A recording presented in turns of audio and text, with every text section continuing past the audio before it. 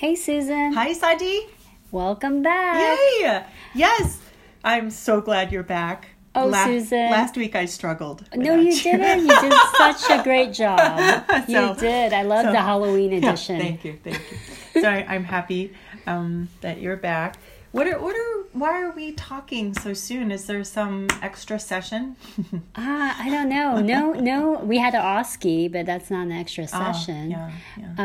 But I think we're talking about boundaries. Boundaries? Yes. What? Not the border, the boundaries. The boundaries. Yes. What kind of boundaries? I guess the boundary between us and our student. Oh, relationship boundaries. Relationship. Yeah. Oh, okay. So what's your disclaimer? Oh, yeah. Oh, the views and opinions of, Saji and myself, Suzanne, are our own views and opinions and in no way reflect the views and opinions of the TCU and UNT Health Science Center School of Medicine, although we are reviewing a policy, a guideline today, which can be kind of dry and boring, but this is not dry and boring stuff. This is interesting and dynamic, right? Exactly. I mean, I think this is stuff that we innately know, but I mean, are there really some guidelines that would kind of push us one direction versus the other? It's all black and white, right? It's all totally clear. We totally know what to do. Yeah, it's always gray. It's always so clear.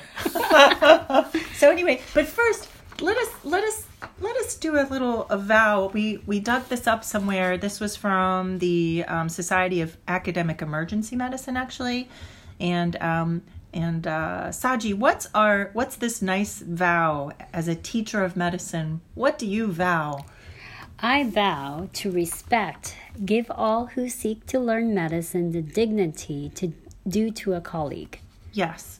And as a teacher of medicine, I vow fairness, treating all students and fellow teachers equitably in a manner free of prejudice, abuse, or coercion.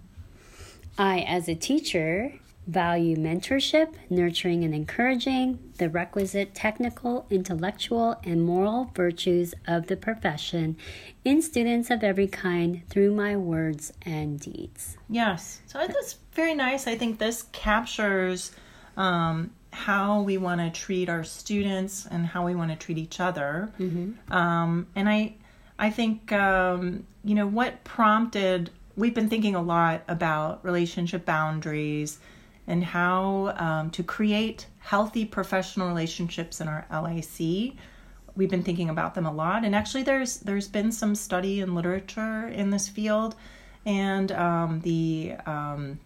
I know that the AAMC, they survey students annually, and it was a real bummer to learn that even now mistreatment of medical students is a common issue and continues to be pervasive, especially in the domains of sexual harassment, discrimination, and abusive behaviors.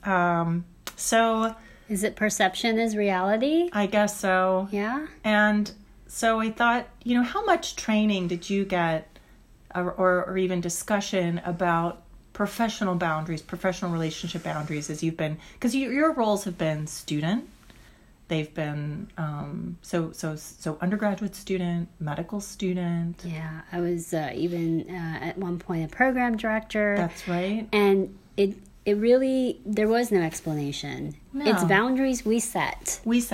Yeah. And so I think we have this gut feeling. Our gut feeling guides us into what's right or wrong. And I think, I was joking earlier when I said it's all black and white, because like Saji said, there is a ton of gray here. So soon you'll get this email and it'll be the guideline that has been approved by the School of Medicine around kind of giving some parameters around relationships. We thought today we'd talk a bit about some terms, throw around a few cases, and then wrap it up. So, what are we talking about, Saji? So let's take boundary straddling. Yeah. Right? What is that? What is boundary straddling? So, I think it's something. It's behavior that's not typical of a standard teacher-learner relationship, but it's not the level of a boundary crossing. So, an example would be that the preceptor invites a medical student to join them and a group of medical students for lunch that the preceptor is providing in a break room prior to a planned session. That's boundary straddling. So I think we got to get over this idea that any type of boundary crossing or boundary straddling is bad. I don't know if we can just totally think of any of these things in the terms of good or bad. Just being mindful that it is a variation from the typical strict professional kind of interaction. Yeah, so I think whenever you have a doubt or whenever you propose something to the student, I think the frame of mind is to go back 20 years as a medical student. And what perception does that student have of what you're asking? Are they doing it out of, I want to please you? Yeah. Are they doing it really for medical education reasons? Or is it even proper to do now because it doesn't have any frame of reference of where they are in their career? Right. So there's just some things we want to put. I know that most of these invitations or, human kind of quest to make a connection is just normal part of relationship building. But we just want, everyone to be mindful of the power differential in this relationship that, you as the preceptor are assessing your student. And it is a difficult task to kind of balance the closeness of mentoring and the distance of objective assessment. So just holding that in mind as you have this role in assessing the student. So maybe we'll go on to boundary crossing. That would be another term to know about. What's that? That would be like a deviation from the usual supervisory behavior that is non-exploitative and may be constructive. So inviting a preceptor or invitation from a preceptor to a medical student to attend an evening professional society meeting on a topic that is pertinent to the medical student. Career goal is an example of boundary crossing. Yeah, so again, it's not necessarily bad. People, I think the knee-jerk reaction of, you've crossed a boundary. Just know it's not necessarily bad. You just have to hold in your brain, what is the aim of this invitation? Is it truly optional for the student? And is it equitable? And then finally, a term that probably, no matter which way you spin it, it has a negative. It's bad. What's that one, Saji? Boundary violation. So that's the deviation of the usual supervisory behavior that is harmful or exploitative to the trainee, like asking a medical student to come for dinner, date. That's bad. Don't do that. Don't do that. But but I know all of us have probably shared a meal with a learner. For sure. And so anyway, we'll talk some of these things because I think I guess it depends on the stage of the learner. Yeah. Right? I think that's what we're really talking at, right? We're talking at a phase 1 medical student versus a third year, fourth year. I mean, those are to be continued topics. Exactly. So here's some hot topics that we just want to lay to rest now. All right. So number 1, is it okay to exchange cell phone numbers and communicate via text or calling? Is that okay? So, I mean, obviously we all have phones and that's the way we communicate, right? Yeah. So generally we can. It's kind of like your patients. Do you give your, we're really trusted patients. We do give them our cell phone, but we expect them to only call during work hours. Business hours. Right? Yeah. I mean, so business hours. And are we texting people that we don't know all that well in the professional way? Not necessarily, right? So texting personal reasons or, hey, how are you doing? And check in at, 9 o'clock at night. Maybe a bit of a boundary crossing. Yeah, exactly. So, so generally... So, I mean, the cat's out of the bag here. We certainly released everybody's cell phone, and we live in the modern world and have exchanged this information. I just don't want nobody to feel bad about this. This is okay, because, you know, I think if we use this form of communication to like talk about, hey, logistics, like I got sick, I won't be there today. That I think that's all well and fine. Or, you know, certainly in the hospital setting, the whole team is going to, you know, the 4th floor, you know, in front of the medical lab, whatever. That type of communication is certainly okay. And just kind of think about limiting that communication to professional matters. Okay. How about email? So I think definitely still A-okay. Don't feel bad. You know, you can certainly communicate via email. They should be professional in nature and pertinent to the learning need of the student. Okay. And social media. Oh, gosh. Yeah. So nope. No kind. Snapchat, Instagram, TikTok, whatever. LinkedIn, you know, even, you know, people... I'm not on LinkedIn, but many people are. So, but even though it's a professional site, exactly. You know, it's maybe brownie points. It's we don't know what that really means. You know, when a student is communicating outside of the realm of your teaching environment. Yeah. So can preceptors and students meet outside of the clinical learning environment? Let's see. Can they? Well, you know, that I think that's a depends. I think, you know, as a guide for phase 1, for these undifferentiated students, these students are different than the certainly different than the elective, like audition rotator, who's definitely into your either FM or IM or whatever.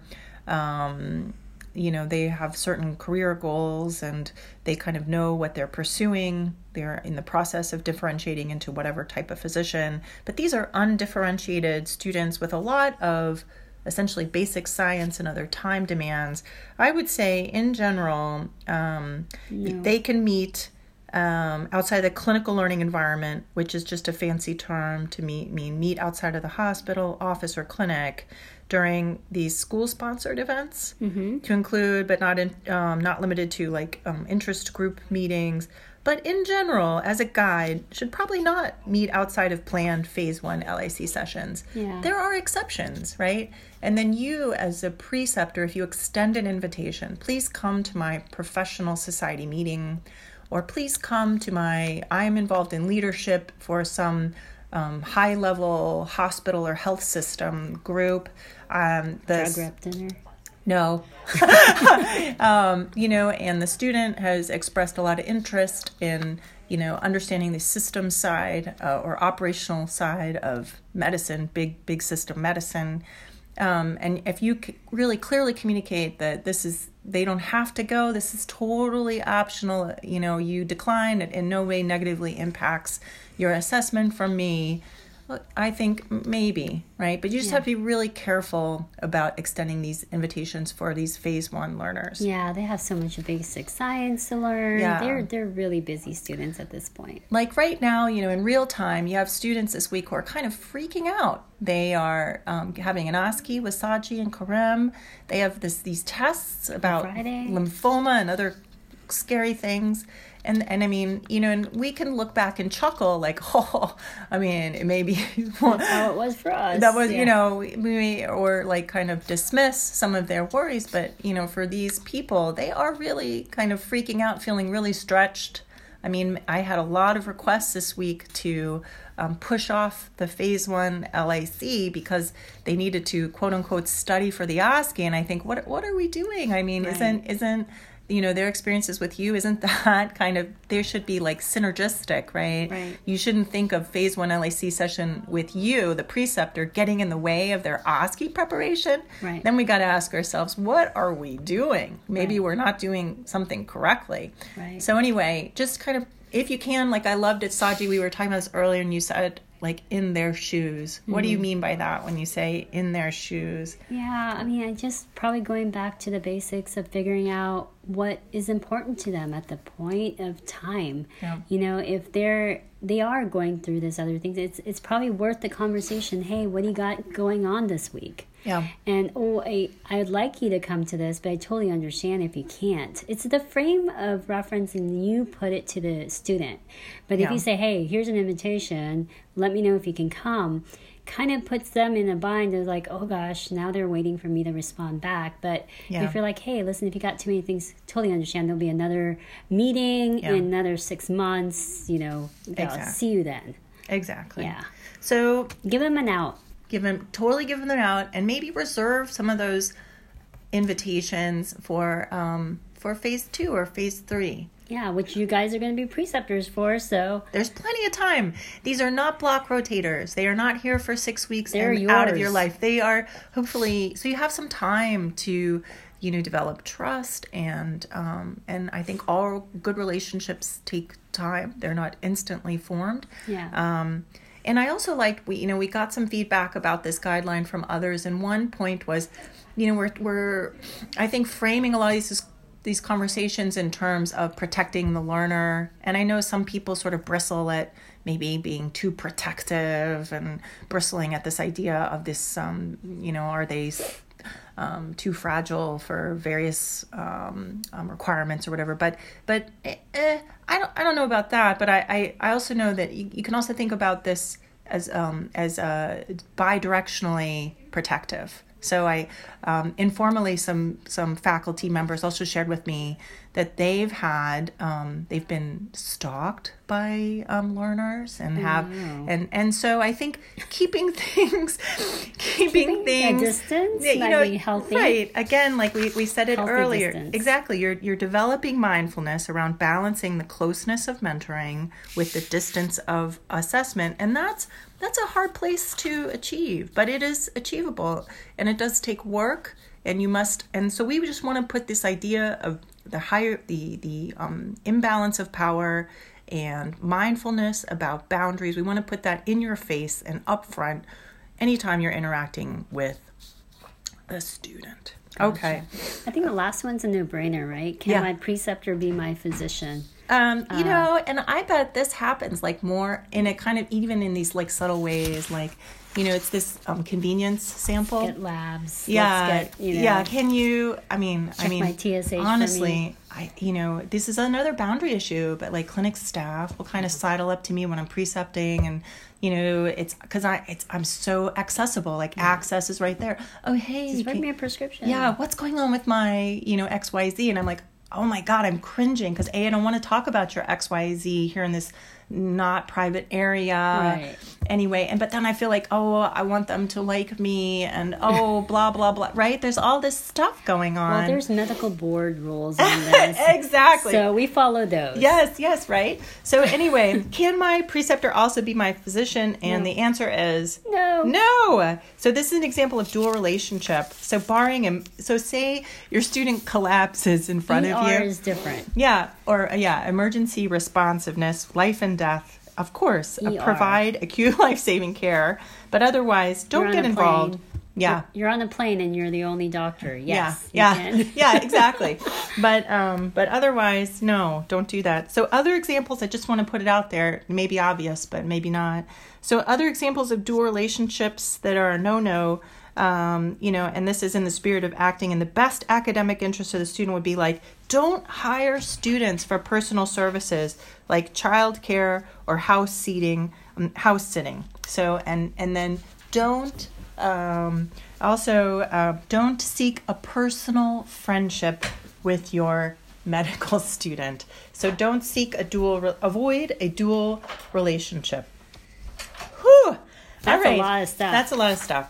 So don't. Don't do it. Don't do it. But again, we just want you to be mindful of and comfortable. And protection of yourself, and we want to make sure you're safe. Because what did we vow earlier? We want to treat all students and teachers equitably. We want to create a good, friendly, conducive learning environment. That's what we want to do. I really like that last line. Mentorship, nurturing, encouraging the requisite technical, intellectual, and moral virtues of the profession and students of every kind through my words and deeds. Yeah. So what I do is what you do. Yeah. So, and again, as these relationships develop and your student progresses and you're out of an assessment role, and then I think it's then it's different, and then mentorship, you're not assessing anymore. I think then there are different opportunities to continue the relationship. We by no means want this to be a barrier to healthy mentoring relationships, but I want you to be very aware of the balance between closeness and the distance of assessment. Whew, that's it, I think. All right. Okay. So we're going to talk about the guidelines. Oh, okay. Are we going to go through those real quick, or they kind of we could read on them? Yeah. I'll say we'll send this in a big email. I think we summarized it. Yeah. There are some things that you can do to help yourself, like to protect yourself from boundary violations.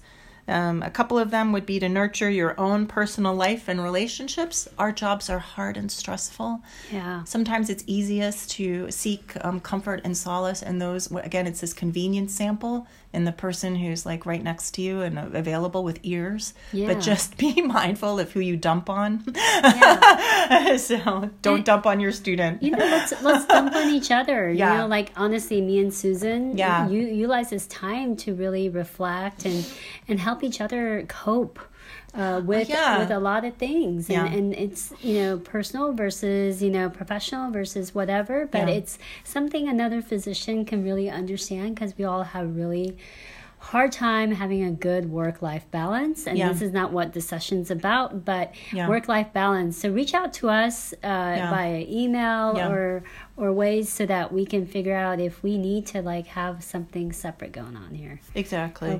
Okay. All right, that's a tangent, but that's a good one. It's a segue. Join us at the Press Cafe. Oh, yes. We're going November 21st. Yeah, in the evening, like 5:30 and beyond. They reserved an upstairs room. Yeah. Bring a friend. Bring a friend. There's going to be appetizers there. Physician friend. Yeah, physician friend. Physician friend. Yeah, okay, physician friend, so that we can go ahead and also help them in our recruitment process, which we need more physicians. Yeah, so. Exactly. Yeah. And then, I think, again... Prize for that, too, right? Door prizes. Oh, my gosh, yes. Yeah. There are door prizes and everything. So you get some nice food and good company. It's a nice location if you've never been. Let's meet. Let's meet. Talk. Meet up in person instead of us just talking at you. Yeah, talk to us. Yeah, we'll talk with each other, share. Yeah. Okay. All right. All right. Thanks. All right. Thank you, guys.